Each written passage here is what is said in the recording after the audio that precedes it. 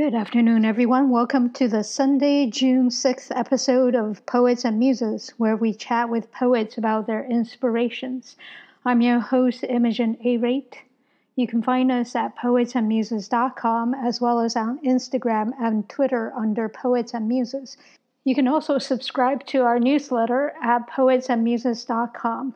Now, in addition to the Poets and Muses website and SoundCloud page, you can also listen to the Poets and Muses podcast on your preferred podcast platforms.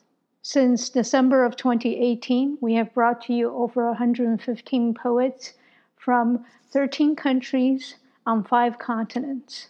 And we hope to continue to do that with your support. And you can support us by going to poetsandmuses.com/donate and donate via either PayPal or your preferred credit cards. Our episode today features Dennis Ernest Esanga, with whom I will be discussing his poem, Beggar on the Street, and my poem, Sightseeing. Before we do that, however, I'm going to go over some virtual poetry events taking place during the week of June 7th. On Monday, June 7th, from 8:30 p.m. Amsterdam time, Labyrinth will be hosting its weekly open mic. You can find out more information at labyrinthamsterdam.nl/events. Again, that's labyrinthamsterdam.nl/events. From 7:30 to 8:30 p.m. Eastern Daylight Time, the Word Works and the Writers Center will be hosting Cafe Muse featuring Tara Campbell and Meg Kearney. You can find out more information at writer.org/reading-events. Again, that's writer.org/reading-events. From 8 p.m. Central Daylight Time, Frizzy Productions will be hosting his Poets Playground We Play Clean open mic via Instagram Live at poets_playground_. Again, that's at poets_playground_. From 7 to 8:30 p.m. Pacific Daylight Time, the Los Angeles Poets Society will be hosting their Meditation Monday writing workshop with Alex Petunia. You can find out more information at The Poetic Petunia on Instagram. Again, that's at The Poetic Petunia on Instagram. On Tuesday, June 8th, from 3 to 5 p.m. Eastern Daylight Time, Urban Word NYC will be hosting their first draft open mic for those between the ages of 13 and 23. Again, it's a virtual writing workshop and open mic series facilitated by Roya Marsh. You can find out more information at urbanwordnyc.org/first draft. Again, that's at urbanwordnyc.org/first draft. From 8 to 10:30 p.m. Eastern Daylight Time, Alexa Lash and Kiana Major will be hosting their Creatively Undistanced open mic. You can find out more information at Major Muse on Instagram. Again, that's at Major Muse on Instagram. From 9 p.m. Central Daylight Time, Frizzy Productions will be hosting his Poets Playground We Play Dirty open mic via Instagram Live at poets_playground_. Again, that's at poets_playground_. From 7 p.m. Pacific Daylight Time, the Poetry Center San Jose and Works San Jose Art and Performance Center will be hosting their Well Read open mic featuring Anouk Ye and Mahder Aklilu. You can find out more information at pcsj.org. Again, that's at pcsj.org. On Wednesday, June 9th, from 6 p.m. Amsterdam time, Word Up Amsterdam will be hosting their Inspiration Factory writing workshop by Janice. You can find out more information and register at wordupamsterdam.weebly.com/workshops. Again, that's at wordupamsterdam.weebly.com/workshops.html. From 6 to 7 p.m. Eastern Daylight Time, Do More Baltimore will be hosting their weekly World Tour Poetry Club. You can find out more information at domorebaltimore.org/workshops events. Again, that's domorebaltimore.org/workshops events. From 7 to 8 p.m. Eastern Daylight Time, City of Asylum will be hosting their From Pittsburgh to Beirut, an evening of literary connections with performances from Celeste Gainey, Crystal Woodling, Noor Turkmani, Patricia Ward, Malia Ayake, Rima Rentisi, and other artists. You can find out more information at cityofasylum.org. Again, that's at cityofasylum.org. From 7:15 Central Daylight Time, Luya Poetry will be hosting Luya number 32, Self-Portrait. You can find out more information at Luya Poetry on Instagram and Twitter. Again, that's at Luya Poetry on Instagram and Twitter.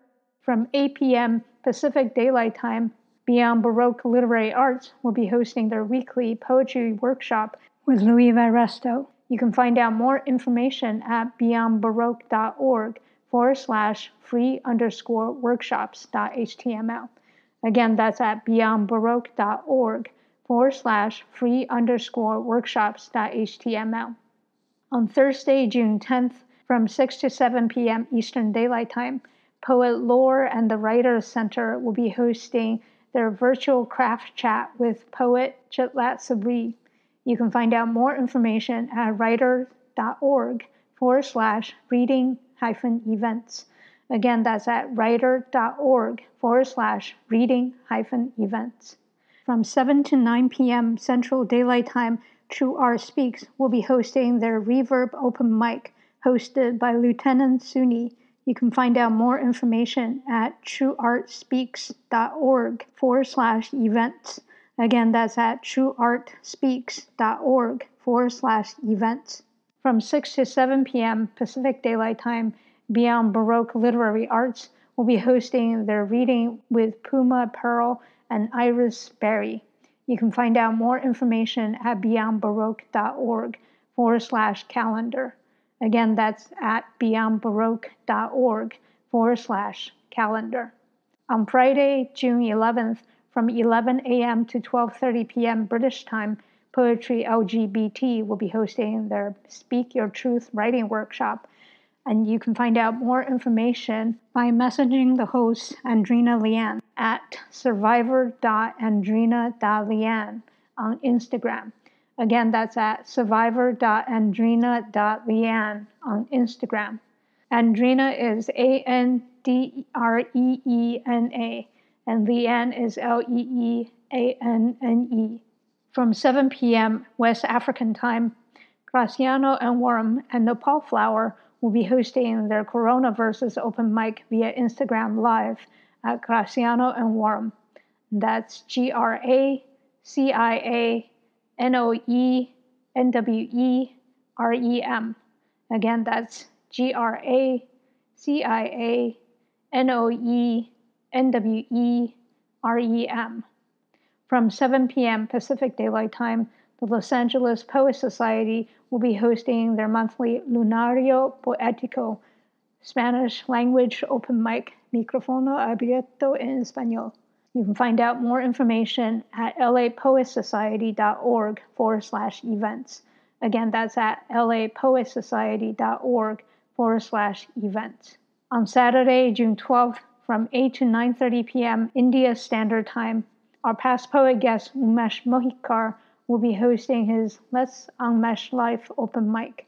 You can find out more information at Umesh Mohikar on Instagram. Again, that's at Umesh Mohikar on Instagram. That's UNMESHMOHITKAR. Again, that's UNMESHMOHITKAR. From 10 a.m. to 12 p.m. Pacific Daylight Time, the Root Slam will be hosting their virtual writing workshop, this time for Black writers 18 plus only. You can find out more information at rootslam.org/calendar. Again, that's at rootslam.org/calendar. From 12 to 2:30 p.m. Eastern Daylight Time, the Poetry Passport will be hosting their writers workshop with a theme of commitment. You can find out more information at the Poetry Passport on Instagram. Again, that's at the Poetry Passport on Instagram. From 5 to 6 p.m. Eastern Daylight Time, the Writers Center will be hosting their Station to Station Plume at the Writers Center, moderated by Amanda Newell, featuring Elena Karina Brin, Lois P. Jones, Yusuf Komoyaka, and Laren McClellan. You can find out more information at writer.org/reading-events. Again, that's writer.org/reading-events. From 5 to 6:30 p.m. Eastern Daylight Time, City of Asylum will be hosting their Echo Justice for All Dreaming Interruptions workshop with Joy Katz. You can find out more information at cityofasylum.org. Again, that's cityofasylum.org. On Sunday, June 13th, from 4:45 to 7 p.m. British time, Andrina and G Joy will be hosting their Adult Survivors Open Mic. You can find out more information at Adult Survivors Open Mic on Instagram. Again, that's at Adult Survivors Open Mic on Instagram. From 7 to 8:30 p.m. Eastern Daylight Time, Cave Canem Poets will be hosting their A Kind of Heaven, the first years of Cave Canem, featuring Elizabeth Alexander Toy Derricott, Cornelius Eady, Terrence Hayes, and Afa M. Weaver. You can find out more information at cavecanempoets.org/event. Again, that's cavecanempoets.org/event. From 7 p.m. Eastern Standard Time, Keep the Mic On will be hosting their weekly event. You can find out more information at keepthemicon.com. Again, that's at keepthemicon.com. From 6:30 p.m. Pacific Daylight Time, Poetry Center San Jose will be hosting their San Jose Poetry Slam. You can find out more information at pcsj.org. Again, that's at pcsj.org. And now let us turn to our poet guest of the week, Dennis Ernest Sisanga. Hi, Dennis. Hi. Thank you very much for coming on to Poets and Muses. It's my pleasure. I'm so excited. Great. Yeah. Wonderful. Me too. You brought with you the poem Beggar on the Street. Yes. And I would love for you to read that and then we discuss it. But before we do that, if you can tell us a little bit about yourself. Okay. Yeah, I'm Dennis Sisanga, as you already mentioned. I'm a public health specialist. I'm very passionate about health, poetry, been writing. Started out writing in my childhood days. Been a participant with the Lantern Meet of Poets. It's a society that grooms poets. And then from there, we went on and started the Open Mic Uganda, which is a platform that gives opportunity to anyone who's interested in sharing their skills and then what they have on mind, basically. Great. Yeah, so we've been running the Open Mic Uganda platform for the past 10 years. Wow. So, yeah, we used to organize shows in bars, small places. Right. Yeah, before spoken word was appreciated. Right. Because we wanted to give poets a monthly platform where they can share something that's relevant to their community and it's currently resonating with their hearts. Right. Yeah, right. so... I think you're still doing that, aren't you, at the Lazy Pony? Yes, we've been at the Lazy Pony. Right. And also we've gone further to take the spoken word platform in the refugee camps. There's a project we are currently running that's being funded by the European Union. We are teaching all refugees basically the power that lies within poetry as a psychosocial tool for self-relief and also communication about issues that concern them within the community. Great. Yeah. And how long have you been going into the refugee camps? We started out towards the end of last year. Okay. And that's when we went out to one of these it's one of the biggest, called Nachivare. Okay. Yeah, refugee camp.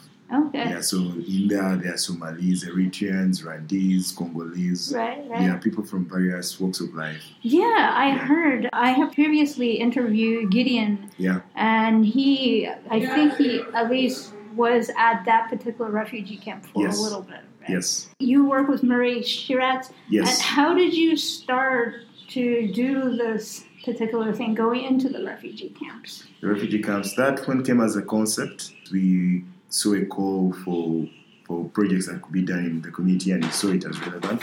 So we put together the concept and we shared it with Culture at Work and they actually loved it. So they were like, yes, we're willing to fund this. Nice. If you guys are willing to take the poets down from, because we have some who come as far as Nairobi to give them a wide variety of skill in terms of poetry. Yeah. So there's some from Uganda, both ladies and men, right. with different skills when it comes to spoken word performance and writing. Yeah. So that they can look at them as role models. Yeah. It's really wonderful, as you know, with Gideon, whose episodes came out in September. Yeah. It's wonderful because, as you know, it really gave him a sense of having a purpose again. Yeah. Yeah. So is that what you encounter a lot? Actually, it's what we're encountering. First, it was a feeling we got exposed to through poetry. So, instead of just keeping it to ourselves, encountering the purpose, let's go share it with other people. Because the people, even in the refugee camps, who were sitting down on their talents, their skill of writing and performance. But when they were exposed to how versatile poetry can be, they found greater purpose. They always look out to seeing us visit so that we carry on events. Great. So just recently, they had a very big open mic event organized by them, and it was really powerful. Yeah. And I understand you guys also, I don't know if you and Murray work on this together, teach high school students. Yes. Yeah, okay. Yeah, so we've been going a lot more into the secondary schools because we know that for the platform to exist, you need to have new talent, people coming on to share their works. With time, we realize that there are some people who, when they grow and they have other commitments, there's some who become slow on performing, but then we still need new blood. So we've been going to secondary schools, organizing shows, taking to them the same thing we've done in the refugee camps, taking to them experienced poets, so that they can look at how they brand their poetry. We take to them people from various walks of life, like the lawyers and all that, and those who have poetry as their career. So we take them through workshops in terms of performance, writing, and also we give them exposure when it comes to publication, that you can publish your works. And that's great. Yeah, that you can write about any issues you have at heart or issues that are prevalent within your community. And we've gone to many schools. We've gone to Gayaza, we've gone to Budo, we've gone to Aga Khan. Yeah, Aga Khan is amazing. Yeah. But I think Aga Khan is one of your older schools that you've been going to. How long have you been going to Aga Khan? We've gone there since, I think, more than 5 years. That's why. Yeah, these students are really mature. Yeah. You've watched them really basically from the very beginning, right? Yes. Yeah. I felt really honored to go to the 4th annual event, your competition. The amount of talent. I was just completely blown away. It was so amazing. Yes. Yeah. And the way they would express themselves, and some issues you're like, okay, I concur with what she's saying, and the art of performance really immense. Yeah, there were some amazing poets whose, the way that they come at some issues, and you thought, this is a new way of looking at this. It's really interesting. Yes. Yeah, it's wonderful what you're doing. I don't think I had a chance to speak with you in Linz about this, but in Phoenix also there are some programs similar to yours. It's called Arizona Masters of Poetry. That's one of them. But there are several that also go into high schools, secondary schools, and teach students to express themselves through spoken word, especially. Yeah, it's very similar. It's lovely, and I hope, maybe we can do an exchange at some point. True. Yeah. But anyway, back to you, actually. Yeah. You mentioned in the beginning when you were introducing yourself that you got into a program. It's a society of poets. It's called the Lantern Meet of Poets. Lantern Meet of Poets. Okay. It's a very big society. It's been around.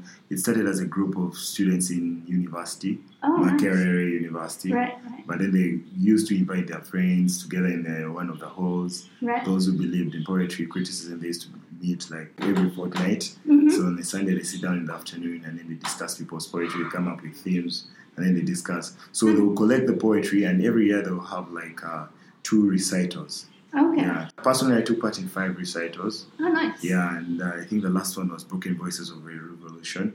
Okay. Yeah, I took part in that recital where I performed. Also, some of my poetry was performed in the same. Actually, they did release in one of the books. Right now, they're into publishing. They have a number of books that they have. Yeah. There's one, Broken Voices of a Revolution was one of the first books they released. And currently they have Streetlights at Noon. It's a book that features more than 40 poets with quite a variety of poetry that has been collected over 12 years. Yeah, That's so amazing. They released it as celebrating 12 years of poetry and growing stronger.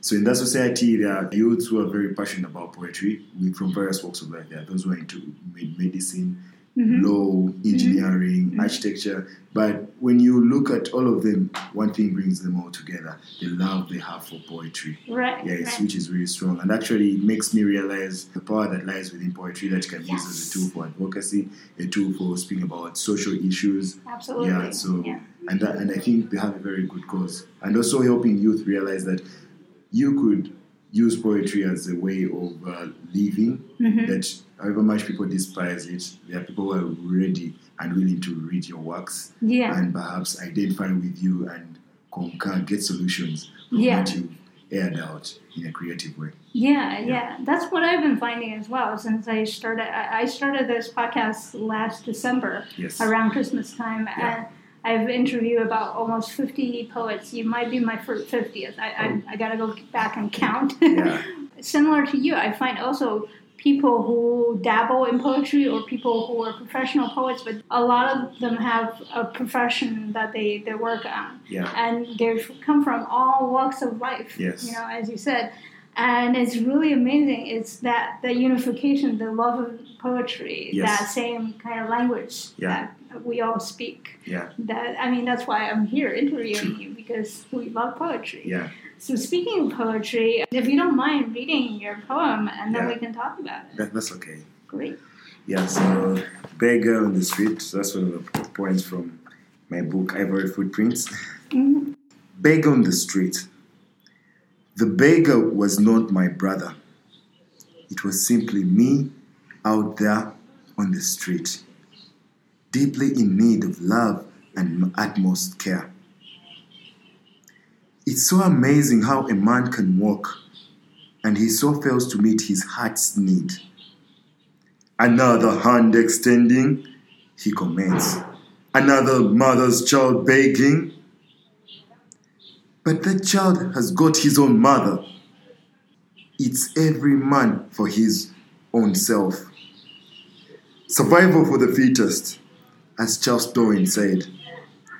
The comments never end. But we simply forget the mirror effect.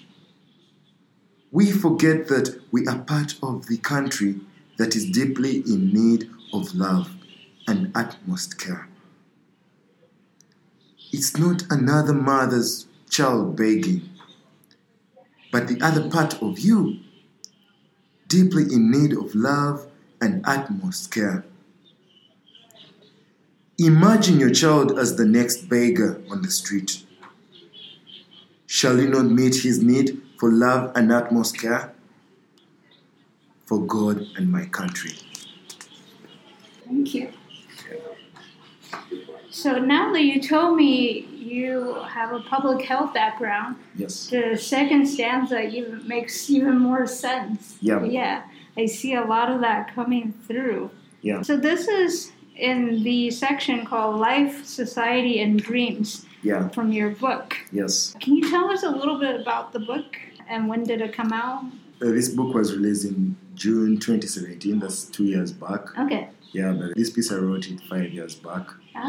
So usually I observe and then I get concepts on my mind and I need to write about this, especially when there are things that I pick from different people and I need to preserve. The book has a number of themes, about up to 7 themes. So different works that are in there, just a bit of that in the first volume. So it's the first volume of the many volumes to come. So I have 2 more books that are ready for release. Nice. Great. Can we find this book online? Can we buy it online? Yes, you can buy the book online. If you go to Amazon and search for Ivory Footprints, you can find it in ebook. There's a copy. There's both in hard and soft copy. Nice. So wonderful. There are some bookshops that are already stocking the book as well. And then the Page Africa ships books around. And then they deliver it straight to your address as well. Nice. Okay, good. So this was written 5 years ago. Tell me I don't know if you're kind of the poet that if you encounter something that really moves you, then you have to write about it right away. Or if you're one of those poets, you see something and then you sit on it for a while and then you write. Actually, I do happen to exhibit both tendencies. There are those that I encounter and right there and then, but then there are those that are deep. It brews deep inside me. As I think over it, I'm like, okay, it's a feeling that I take time to define. Right. Yeah, like this piece was an experience I'd been seeing over time, and like when I used to see the beggars on the street, like, why is it that there are children there? Is it that we are not solving the issues? What could have led this to happen? So I end up thinking and connecting different puzzles, because like how they say that there can be secondary and third results of one action. So I try to see what could have caused this and that and the other. Sometimes the decisions that are made by our leaders, or the decisions that are made by individuals, or like the people who have responsibility in communities, may not directly yield to something, but they will indirectly push people onto the streets and deny them certain opportunities that they all deserve. Right. Yeah. I've seen actually many people who are begging on the streets as well in Kampala. And I've seen people sleeping on the street as well. And actually, I wanted to ask you this. I've been told by other people that I know that there are some beggars who are being forced to go beg on the streets, basically as a part of a syndicate or gangs. Yeah. So that is true. Yeah. Okay. Actually, there are some who just happen to be, they find themselves on the street, or let me say, life was hard, their parents passed on, mother and father, and there was no immediate next of kin or someone who could show care, so they found themselves going to the street, or they had to run away from a home where they were not being taken care of carefully, let me say, by their uncles, aunties, so they found it better to live alone. Right. And then there are those who are, they are young children, they have no idea about street life or city life, that end up being exploited by people who want to benefit, who are bits of selfish. So they send them to the streets and they tell them, you need to collect, like, beg. So, and then when you beg, you bring a return so that we share. You find that instead of them being advised to them, say, go to school, because a person in such influence could recommend that the child goes to school or goes to a homestead or goes back home. Yeah, you find that such a child is given wrong advice. So some of them end up with innocently just doing what they're told, and they stay on the street because they think it's the way of getting quick money. Yeah, so I think there are a lot more people to be held accountable. The leaders have to be held accountable, and then for these children, because some of them are below 18, so you may not judge them directly. Especially those who are really young, and so those who are below 10 years, they may not know whether what they're doing is wrong. But now we need to look at ourselves. We, as the community, as a society, we have to place a torch into ourselves and like, what have we done? Is it that we are letting things go on? Is it that the education is, let me say, that the lifestyle is too expensive for some people? Or like, what is it we're not doing? Is it that the schools are very expensive? Let me say that people fear going to school or they cannot afford the tuition, so they run to the streets to beg so that they can get some school fees. Because you may find that there are some children actually go on the streets, but they have genuine reasons. Let me say they are begging to go pay their tuition. Or you may have found a girl on the street who was once begging to go buy pads.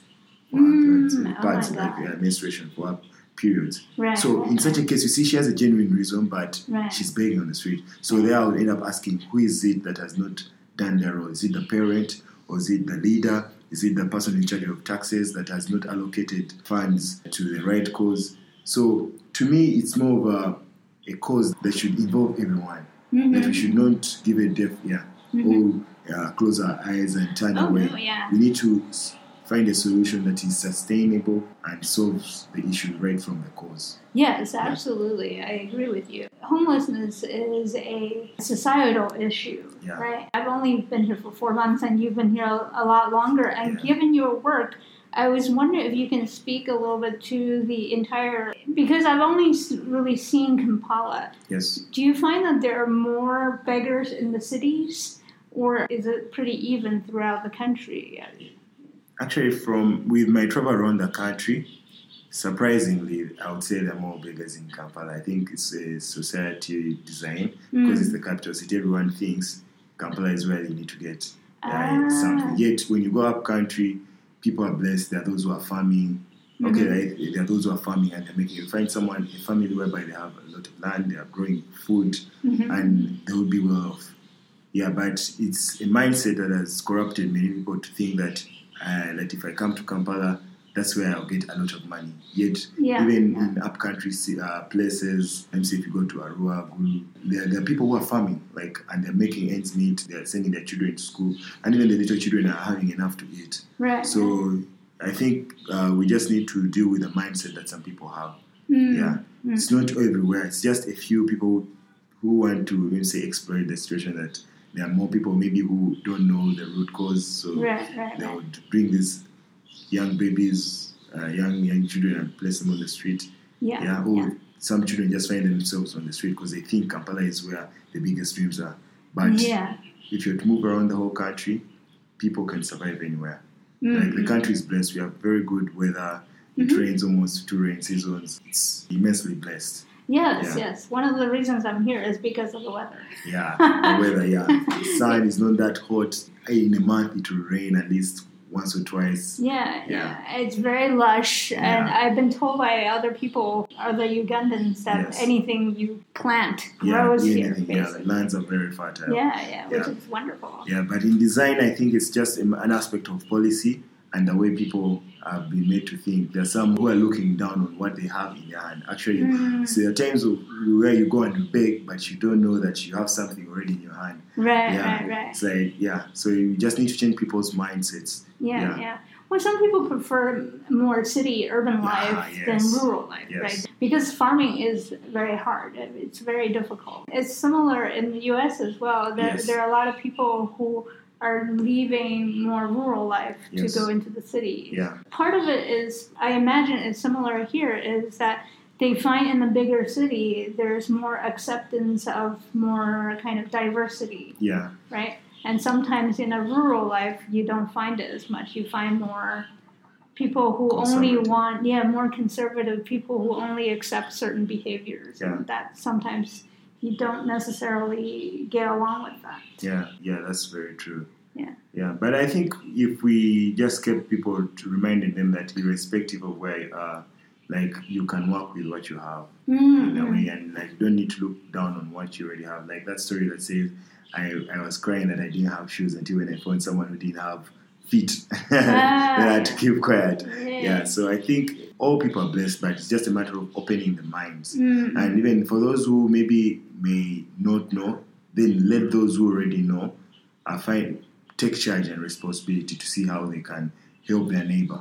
Because if you don't help your neighbor, the next day it will be your son who will be on the street. And the parents you've passed on, and then your child is right there and it ends up on the street. Or any of these situations, nothing is permanent. Things can end up turning, tables can turn. And that comes through a lot in your poem, the second stanza, especially when you were talking about this, and when you were talking about maybe the commons. You use a very inclusive way of talking about people who are begging, not necessarily that they are others, but that they are part of Uganda. Uganda almost as a human being. Yes, I call up to people to be, because the Uganda's motto is for God and my country. To tell them, I call up to them not to be selfish, not only to think of themselves. That my family is fine. Let me close the door and I stay in my fence at home. Whatever is happening out, it's none of my business. So I call out to such people to change their mindset that tables can turn. You need to be, irrespective of your background, where you are, or where you're born in Kampala, because some people are born in Kampala and I think they are privileged. You don't need to think that way. You need to think of the other side as well. Look at yourself in the mirror. What if it were you in that child's feet? Would you now rush and change the priorities? Exactly. So we need to think ahead and take action, and then probe ourselves, why is it happening? Are we only looking at the secondary and tertiary causes? Let's go down and look at the primary causes. Let's understand the kind of people who are on the streets. Why is it happening? And then we deal with the root causes. Well, in your work, you must come across research on why people go begging. Do you have some statistics on things like that? Have you read up on studies that give you some idea in terms of Uganda and Kampala, especially? Why do most of the beggars beg? I mean, you talked a little bit about maybe school fees or maybe girls who need to buy sanitary pads. Yeah. Are those the main reasons, or do you find there are others? I think there are quite a number of reasons, and they vary. Like with urbanization, you find that some places are developing faster than others. Then, so when people are investing, you find that the people who are in charge of development and investments skew it only within Kampala. So if, let me say, they could direct and set policies whereby investment should be done uniformly, so that people don't only think of Kampala. I think there'll be more opportunities even in other regions, and people will accept what's wherever it is. Then the other one is lifestyle. There's a way of living that's expensive, and you find that tuition is increasing almost every day. So there are some people who cannot cope, so they would like to go find ways of how to top onto what they already have. 80% of our population are youth. Under 18? Are youth below 35. Oh, okay. Yeah, so you find that most of the resources are few. I'm saying it comes to the good schools, all of them want to go to the good schools, but not everyone can afford. So the competition is really high. Yeah, so it's more like survival for the fittest. As you wrote in your poem as well. Going back to the schools that you're talking about, again, it's somewhat fact-checking. So in Uganda, school throughout life, you have to pay fees, right? Yeah, from the beginning to the end, basically. Yeah, actually, times have changed. In the earlier days, like in the 60s and 50s, there used to be scholarships, right from like secondary going up. Those days, more than 50% of students used to be funded by the government. But nowadays, the proportion has reduced. So you find that the majority of students, close to even 80%, are privately funded. So either your parents pay for you, or you work towards paying for your tuition. Right. Yeah, like for me, I went to a private institution. My parents paid part of my tuition, but I had to fend for my own on some other aspects. Right. Yeah, like let's say feeding and all that. You had to find ways of how to work to top up onto your needs. Right. So I may have been lucky, I should say, because I found opportunities I had where I used to make ends meet. Right. Yeah, so I found small jobs, but there's some who can't get those opportunities. Yeah, it's youth who can't get such opportunities, so they have to find ways. They'll either beg, right now. If someone has failed to find such opportunities, or their parents have failed to find such opportunities when they're still young, they have an option. They are left with very few options. They just have to go down and beg. Yeah. I also find that there is a large gap between those who are very privileged and those who are not. Yeah. Right? There's not much in between. Yes. Yeah, that's true. So from primary onwards, you have to pay for uniform everything, right? Yeah, you pay for everything. Actually, until even secondary, you pay for yourself. The scholarships, there are very few scholarships, especially. Okay, there are those which may be private, like different organizations sponsoring a student. But when it comes to public funding, the resource cap has reduced compared to, I would say, 30 or 50 years back. Right. Yeah, there will be more students who used to be funded those days as compared to now. Right. And also the standards of living have increased. You find that most of the things that used to be free in most of these public universities, a student has to pay. Okay. Yeah. Do you know if it's a policy decision or what is it that's shifting this? I think it has to do with its political will. That's by default. Policy has to come in. Right. So, and what are the priorities that our leaders are having? But if you say the priorities were a bit different, say in terms of education and like all students should study for free, then that means most students will be going to school and they won't have to spend time doing odd jobs or begging. Right. Yeah, so they'll just go straight into school irrespective of their age. Right. Yeah, so our leaders need to reorganize their political interests. Yeah, so that some of these things end up changing. That's in my own view. Right. No, I think it's fair. And I think because of your work, you probably get a very wide view of what's going on. Yeah. Right? So policy comes in very much, but that has to have the involvement of many stakeholders. Yeah, the leadership in the community, the citizens themselves, how do they see? Yeah. Right. And the beneficiaries as well. Right. Yeah. I know there are quite a lot of foreign investments here in Uganda. Yes. Do you find that the fact that they are sort of controlling where the money go also affects what's going on within? Pardon me? the fact that there are a lot of foreign investments in Uganda, do you find that their direction, or foreign government, or even foreign private charities coming in, do they direct where the money go as well? I think also that has a role to play. We find that different development partners have different development agendas. Right. We find that different countries there are those that are willing to invest in technology, and there are those who are willing to invest in education, there are those who are interested in health, and there are those who are interested in infrastructure. Right. Like most of the support that our government has been receiving has been, let's say, in terms of infrastructure, they build many roads. Right. So they look at building roads as a big achievement. Right. Yeah. Whereas some people are like, no, I think we should put the investment in health, build more hospitals, or train more doctors, pay them better. Right. And others are like, no, I think that would be a waste of resources. So it depends on also what the development partners are willing to invest in. Right. Yeah, and put their monies at. Right. Ultimately, it does come down to the local government, right? Because the local government has to decide whether or not to prioritize certain, or taking in certain aids, right? And say, well, no, our country needs certain things. Yes. Actually, true. The local government also has a role to play because it takes two to tango. So they organize their priorities, and then if they do concur with means the donors' priorities, then they can meet halfway.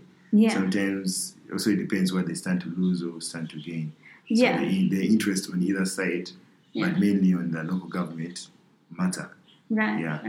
Yeah, like recently we received funding for the Northern Bypass, the road that has been built, the Express Highway.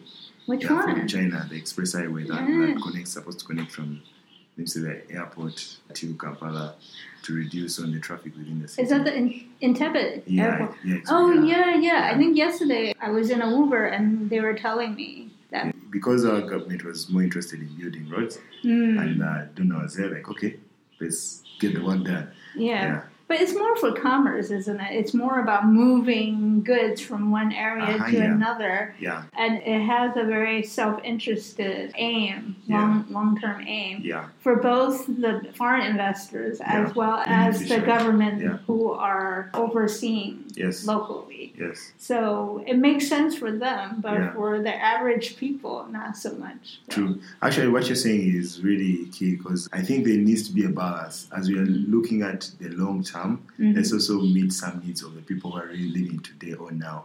Because you may find that some of these investments, you may make investments for, let's say, the third and fourth generation, and then you forget to make an investment that's going to better the current people. So I think there is need of meeting both needs, in a balanced way, so that one doesn't outweigh the other. Yes, exactly. And I think education, I mean, I'm huge on education. True, me too. Yeah, me too. Yeah, I think without education, at least up to secondary or finished secondary, people really don't have the basic knowledge or basic understanding of where to get knowledge to better their situation, to make informed choices in life. Yeah, actually, in line with that, because the original agenda why those roads were built, they were to help, let's say, transporting of goods, let's say, travel from the villages to town. But if you only focus on the roads and you don't teach these people how to live or how to benefit, how to economically earn by equipping them with schools, then you won't have goods, anything to trade. Or if you're to trade, some items they won't be as good as. So I think there's need to create that balance. Like you said, so that at least what the resources you're putting there are being utilized very well. Yeah. And then also, if the people are educated well enough, you'll find that you spend less on maintaining most of these things. Let's say if it's a road, people will be informed well enough to ensure that they keep appearances well as they've been said to be. Right. So if it's a road, if it's their drainage system, they will ensure that they don't just dump rubbish anywhere because they're educated. So in a way, you end up preserving what you've installed. Yeah, it's for long term as well. The educational. Let me know if it's incorrect. I feel like there's a lot of extractionary purposes for investing in Africa in general, but in Uganda especially because it's so fertile, it produces a lot. It's so resource rich, and there's a lot of foreign countries who come in who want to just, in many ways, use the roads to transport to take out what they want to take out, and not so much put in what needs to be put in, which to me is very sad. Yeah. If you look at it in that way, because you need to look at how you better the person who's giving you. Yeah. How are they now? How are they 5 years from now? Yeah, it has to be mutually beneficial. Yeah, give and take. Yeah, because I think even from a pure selfish perspective, if you help the person that you're taking from, they have more to give you in a way, right? Yeah. Even from a long-term selfish perspective. Yeah. True. I feel like people and governments, in terms of investment period, but African investment specifically, they don't think of it that way. Yeah. It's more like, we come in, we take whatever we can get, we leave. Yeah. So, and which is very sad, because there's so much, we can all benefit, both parties, as you said. It takes two to tango. Two to tango. Yeah. That's true. Yeah. So the reason why I picked my poem was because I found similar aspects. Yeah. And my poem is called Sightseeing. Yeah. So I'm going to read that now. We can talk about it. True. Let's play tourists. We'll amble through the streets. Instead of lush forests with mossy floors, we'll camp on concrete. Our melanin camouflages our buried humanity to passers shoveling with ever-quickening feet, skirting the contagion embedded in our condition.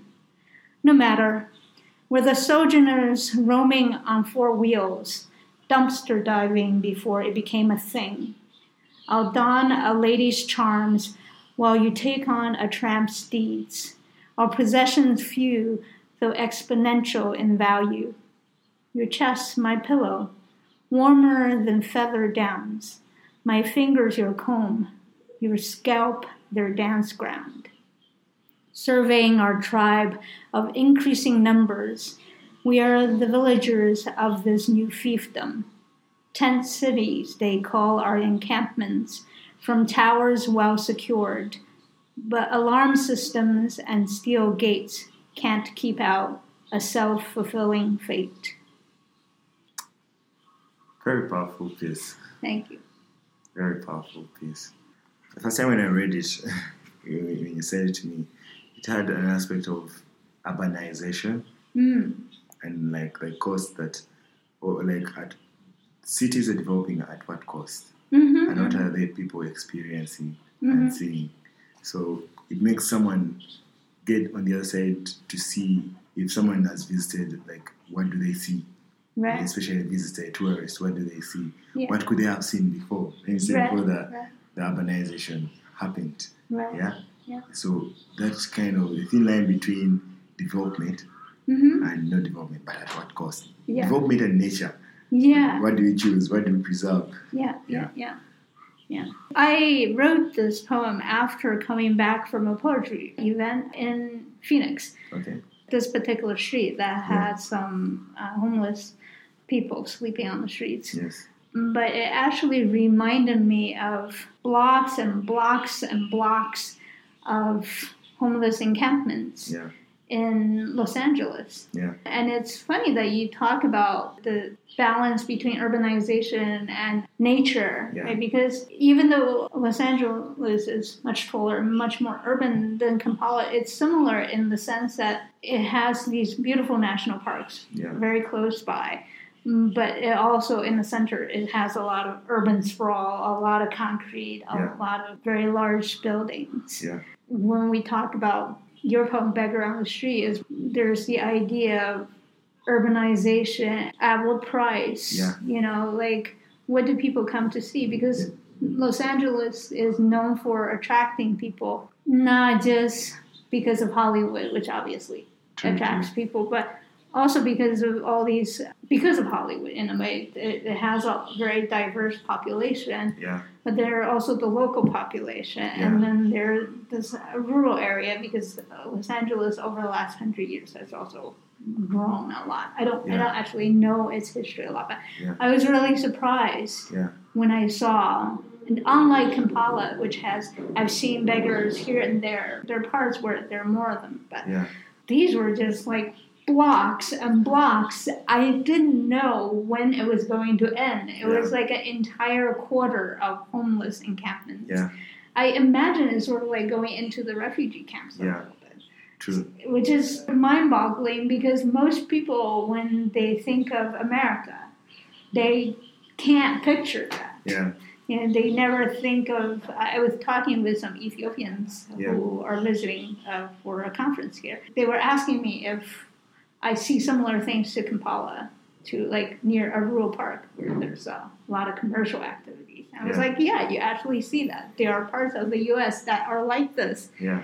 But most people don't know about them. Yeah. Because they are sort of our ugly hidden side. Yeah, that's interesting. If I may ask, do you think these aspects, are there connections between humanity? Is it like the core for humanity?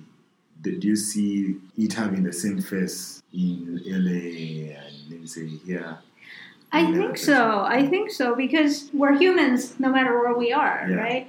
And there is a tendency when you're in a area that are so full of people that are trying to compete. Yeah. And they all decided to come to this place because it's famous for, maybe making dreams come true. True. So to a degree, Kampala offers that as well, right? Yeah. So again, it goes back to what I was saying about diversity. LA offers a lot of diversity, and that's very attractive. At the same time, because there are some people in LA, because of the entertainment industry or whatever, they make so much money. Yeah. Their lifestyle is so luxurious. True. I talk about gated communities, and you see here in Kampala a lot. Areas like Nakasero, Gololo, they're all gated, and they're mansions hiding behind gates and huge walls. Yeah. But because they're there, and because they can afford certain areas, they can afford certain restaurants, that means they're pulling all the prices up. True. In Los Angeles, it's the same thing. The people who can afford to go to gated communities, who can live in these sort of private little neighborhoods, they're also pulling the prices up by so much that most of the people can no longer afford to have homes because all of the rents go up because of them. And so one of the things that I noticed when I was in LA was the fact that these people, blocks upon blocks upon blocks of people, were living in beautiful tents. They were nice tents. Nice tents are expensive to buy. Which means that, and statistics also show that in the U.S., is that many people who are living below poverty are working. True. So they are getting money, they're getting income, but it's not enough to afford housing. Which is sad, but they still have the money to buy a nice tent. True. But they don't have access to things like running water, indoor toilets, things that you would associate with LA, with US in general. True. It's kind of insane to think of that. Nobody tells you this. Actually, what I'm trying to see from what you explained, policy can affect more or less the same way people wherever, irrespective of where they are, it's got the power to affect people either in a positive way or negative way. Yeah. I think there are definitely ways that policy could mitigate this problem of this sort of extreme pulling on two sides. One side is extremely poor, the other side is extremely rich, and there's not much in between. So not much room to migrate between one or the other. And that's why, I don't know if you know, but usually I find that people who live outside of the U.S. know more about the U.S. than certainly, you know more about the U.S. and the U.S. people know about Uganda, which is very... True. Media. It's very unequal, sort of this information. But I feel like with the election coming up, one of the things that I personally am interested in is to see who will implement policies. We are a free market economy. That in some ways does foster some innovation. I think human beings being as we are, even if we didn't have a free market, people would still want to innovate. True. Right? This is just something that's very human. We use our brains a lot. True. There are people who are not going to do that, but then there are people who are going to do that anyway, because innovation doesn't come from just having a free market. True, Free market helps. So one of the things I'm looking for is that because of current policy, which is saying, oh, you're rich, let us give you more free things. Yeah. Let us give you more tax breaks, which is insane because they're already rich. Yeah. I feel like, that saying, I forget the saying, basically saying that the more power you have, the more responsibility you have. You have, yeah. And I feel like in both Uganda as in the U.S., the tendency is towards more power, more corruption, rather than more power, more responsibility. More responsibility. And I think that's not very helpful. As you pointed out about the foreign investments as well, is that it doesn't help the people who have the money, who are super rich either. True. Because looking from Kampala, it's the same in the U.S. as well, is that I find that if they don't take their money, they don't say, okay, you know what, I'm going to be responsible to this country. I'm going to be grateful to the country where I'm getting a lot of riches from. I'm going to pay it back to this country. I'm going to make sure this country does at least relatively well. Yeah. Then everybody is worse off. Yeah. Using Kampala as an example, but also U.S., is that you see the super rich, they're living behind these barbed wires. Yeah. They're living behind these tall walls. Yeah. But they have to deal with everyday people. True. If the everyday people do not have the education, or because they don't have the education to take care of the infrastructure, then infrastructure is going to break down very quickly. True. So these rich people, it doesn't matter that they have drivers. They have private cars. They still have to spend most of their time sitting in traffic. Because everybody is saying, okay, this is a society where we take care of ourselves first. It breeds very selfish behavior. True. And I feel the same thing in the U.S. as well. It's, you can see by who we have as president. It's very selfish behavior, and it didn't end well. I don't know if you know medieval history. We have something like that as well. All over the world, there's something like that. Very few people are very rich, and they took care of some of their immediate circles, and that's it. And if you're lucky, you get in good with them and you get lucky. But most people are not. But then that's not good for them either because they depended on taking taxes from the people. But if the people have nothing, they have nothing to give. True. So that's why it didn't work. It went away because it didn't work. So I don't understand why we're going back to a similar system. Oh, that's interesting. It reminds me in health is what we call herd immunity. Herd immunity is whereby if, let me say it comes to polio, or if majority of the people in the area I'm living in are immunized, I end up being protected. Because these people can't get, let me say, they can't be infected so in a way, because the people who surround me can't get infected, I end up being protected even if I'm not immunized. So it's, when I look at society, I look at it in that way. So we need to always consider the people who are around us, irrespective of whether they're poor or rich, because in a way, things trickle down back to us. If we all breathe in the same air and all that. So if my neighbor's children are immunized, somehow, in a way, I get protected. So the rich should not only look at themselves as, I'm rich, but we need to also look at the people around. Are they fine? Let me say, if there is a campaign, have they also taken part? Such things, so that in a way we are stronger together. Something of that sort, irrespective of who is who, because we are all humans.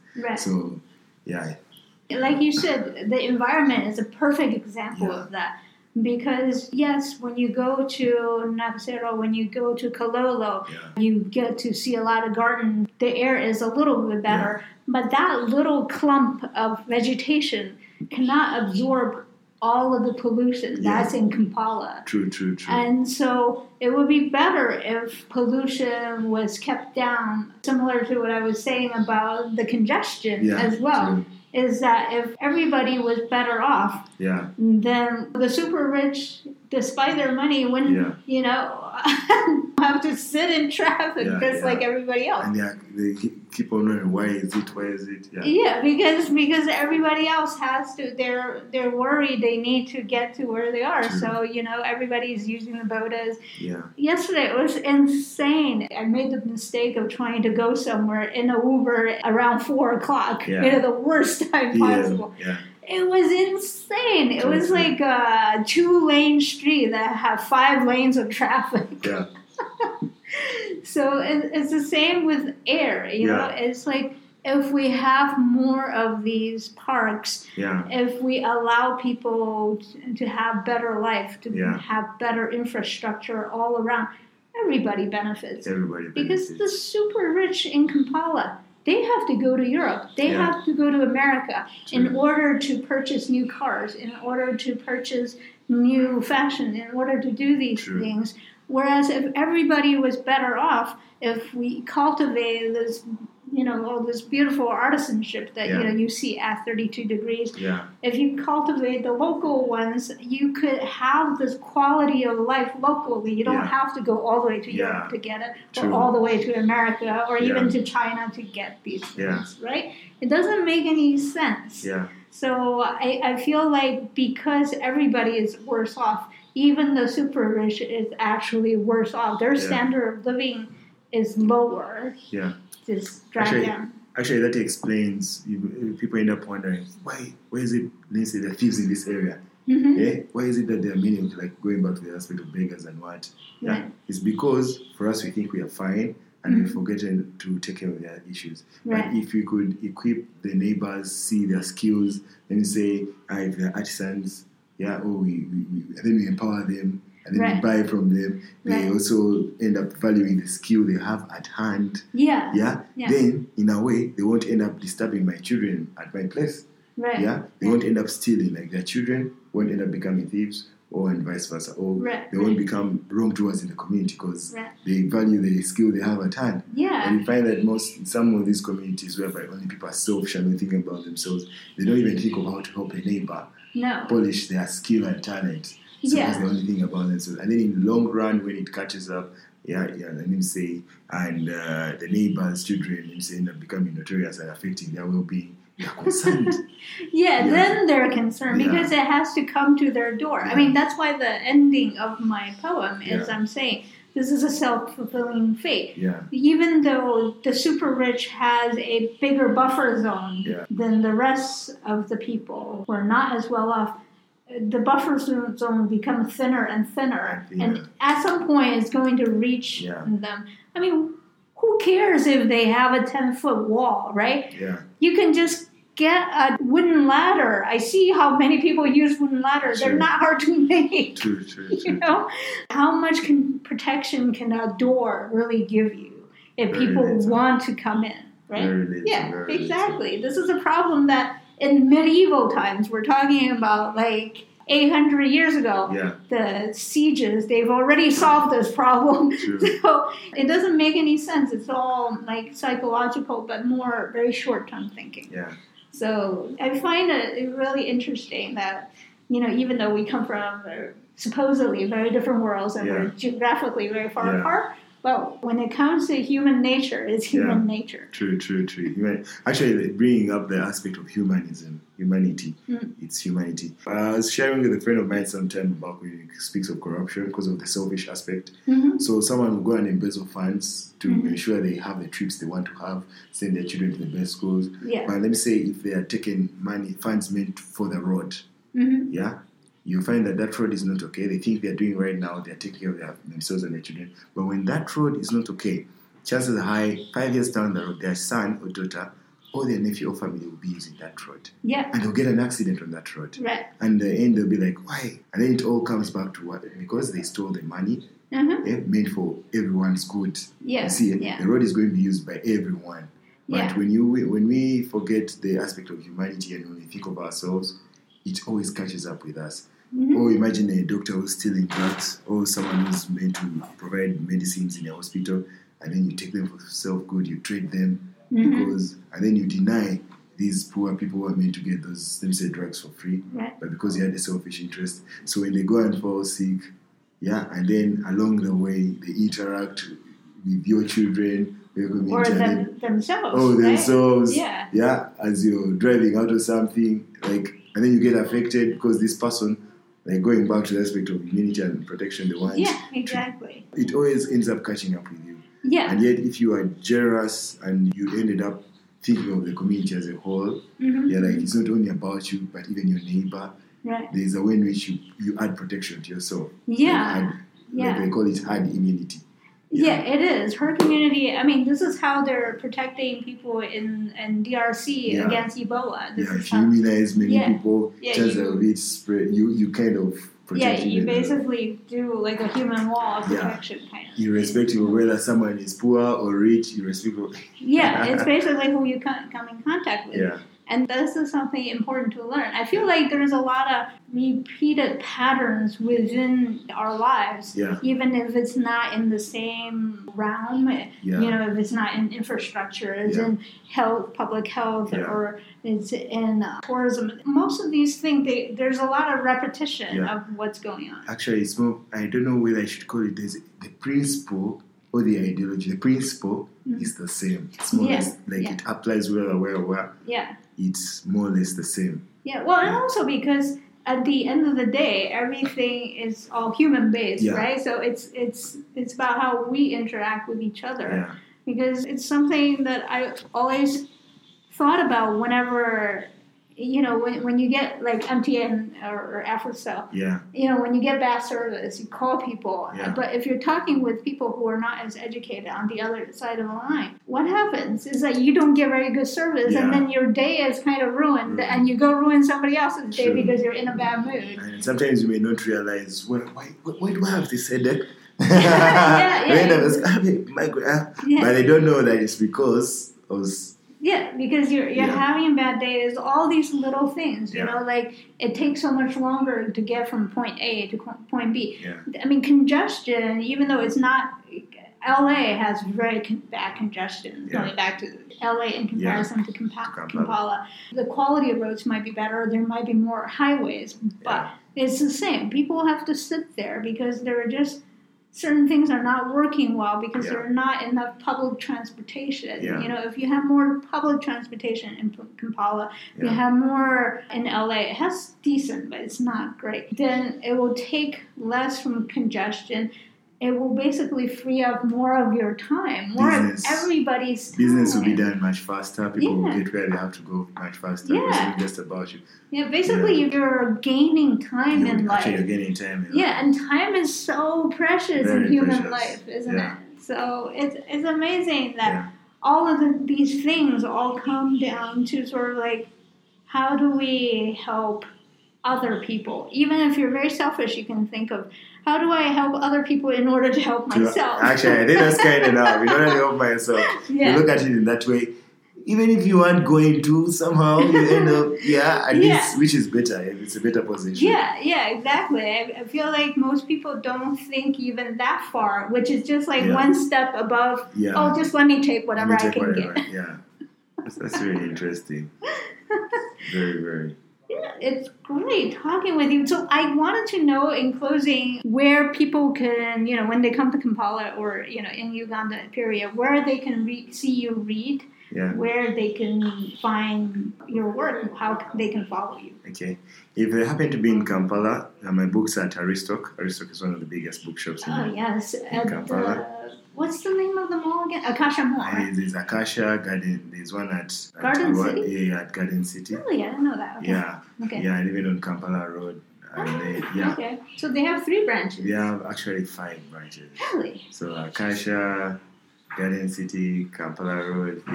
Around the country.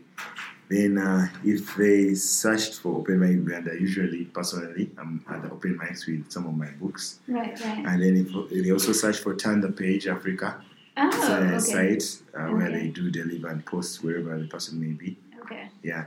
Then on Amazon, like I earlier said, the book is available if they went online and just search for Ivory Footprints. Okay, Ivory Footprints. Yeah, the book will come up there, so they can order a hard copy, paperback, or something to read on Kindle. Wonderful. And in terms of social media, are you on social media? Yeah, I'm on social media. Okay. They can find me on Twitter. I use @Sesanga Dennis. Okay. Yeah, then as well, on Facebook, I'm there, Sesanga Dennis Ernest. Okay. Yeah. Are you on Instagram? Instagram as well, Sesanga Dennis. Add Sesanga Dennis. Okay. Yeah. Cool. Yeah. Wonderful. Thank you so much for your time. This has been a wonderful talk. Yeah, and as well also on LinkedIn, I'm there. Oh, you're on LinkedIn as well. Okay. You said Open Mic Uganda. I forget. It's still at the Lazy Pony, right? Yeah, Lazy Pony. Is it second Thursday? It used to be every other Thursday. But what is it now? Yeah, right now, because we've been having the project in the refugee camp, we took a break to first give back to those people in the refugee camp. Yeah, it's very important. Yeah.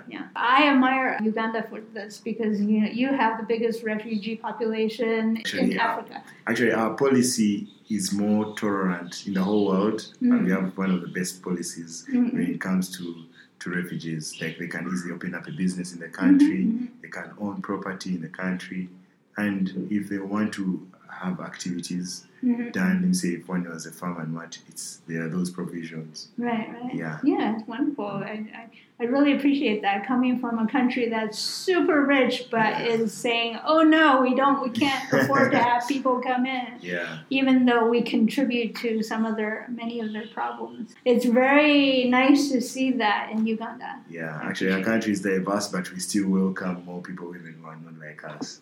Good. It's wonderful. Yeah. Thank you so much. You're welcome. Really appreciate it. Thank you too as well. It was exciting. As always, you can find us at poetsandmuses.com as well as on Instagram and Twitter under Poets and Muses. You can also subscribe to our weekly newsletter at poetsandmuses.com. Now, in addition to the Poets and Muses website and SoundCloud page, you can listen to the Poets and Muses podcast on your preferred podcast platforms. I'm your host, Imogen A. Thank you very much for listening. I hope you have a safe and healthy week, and I look forward to bringing you another episode next Sunday.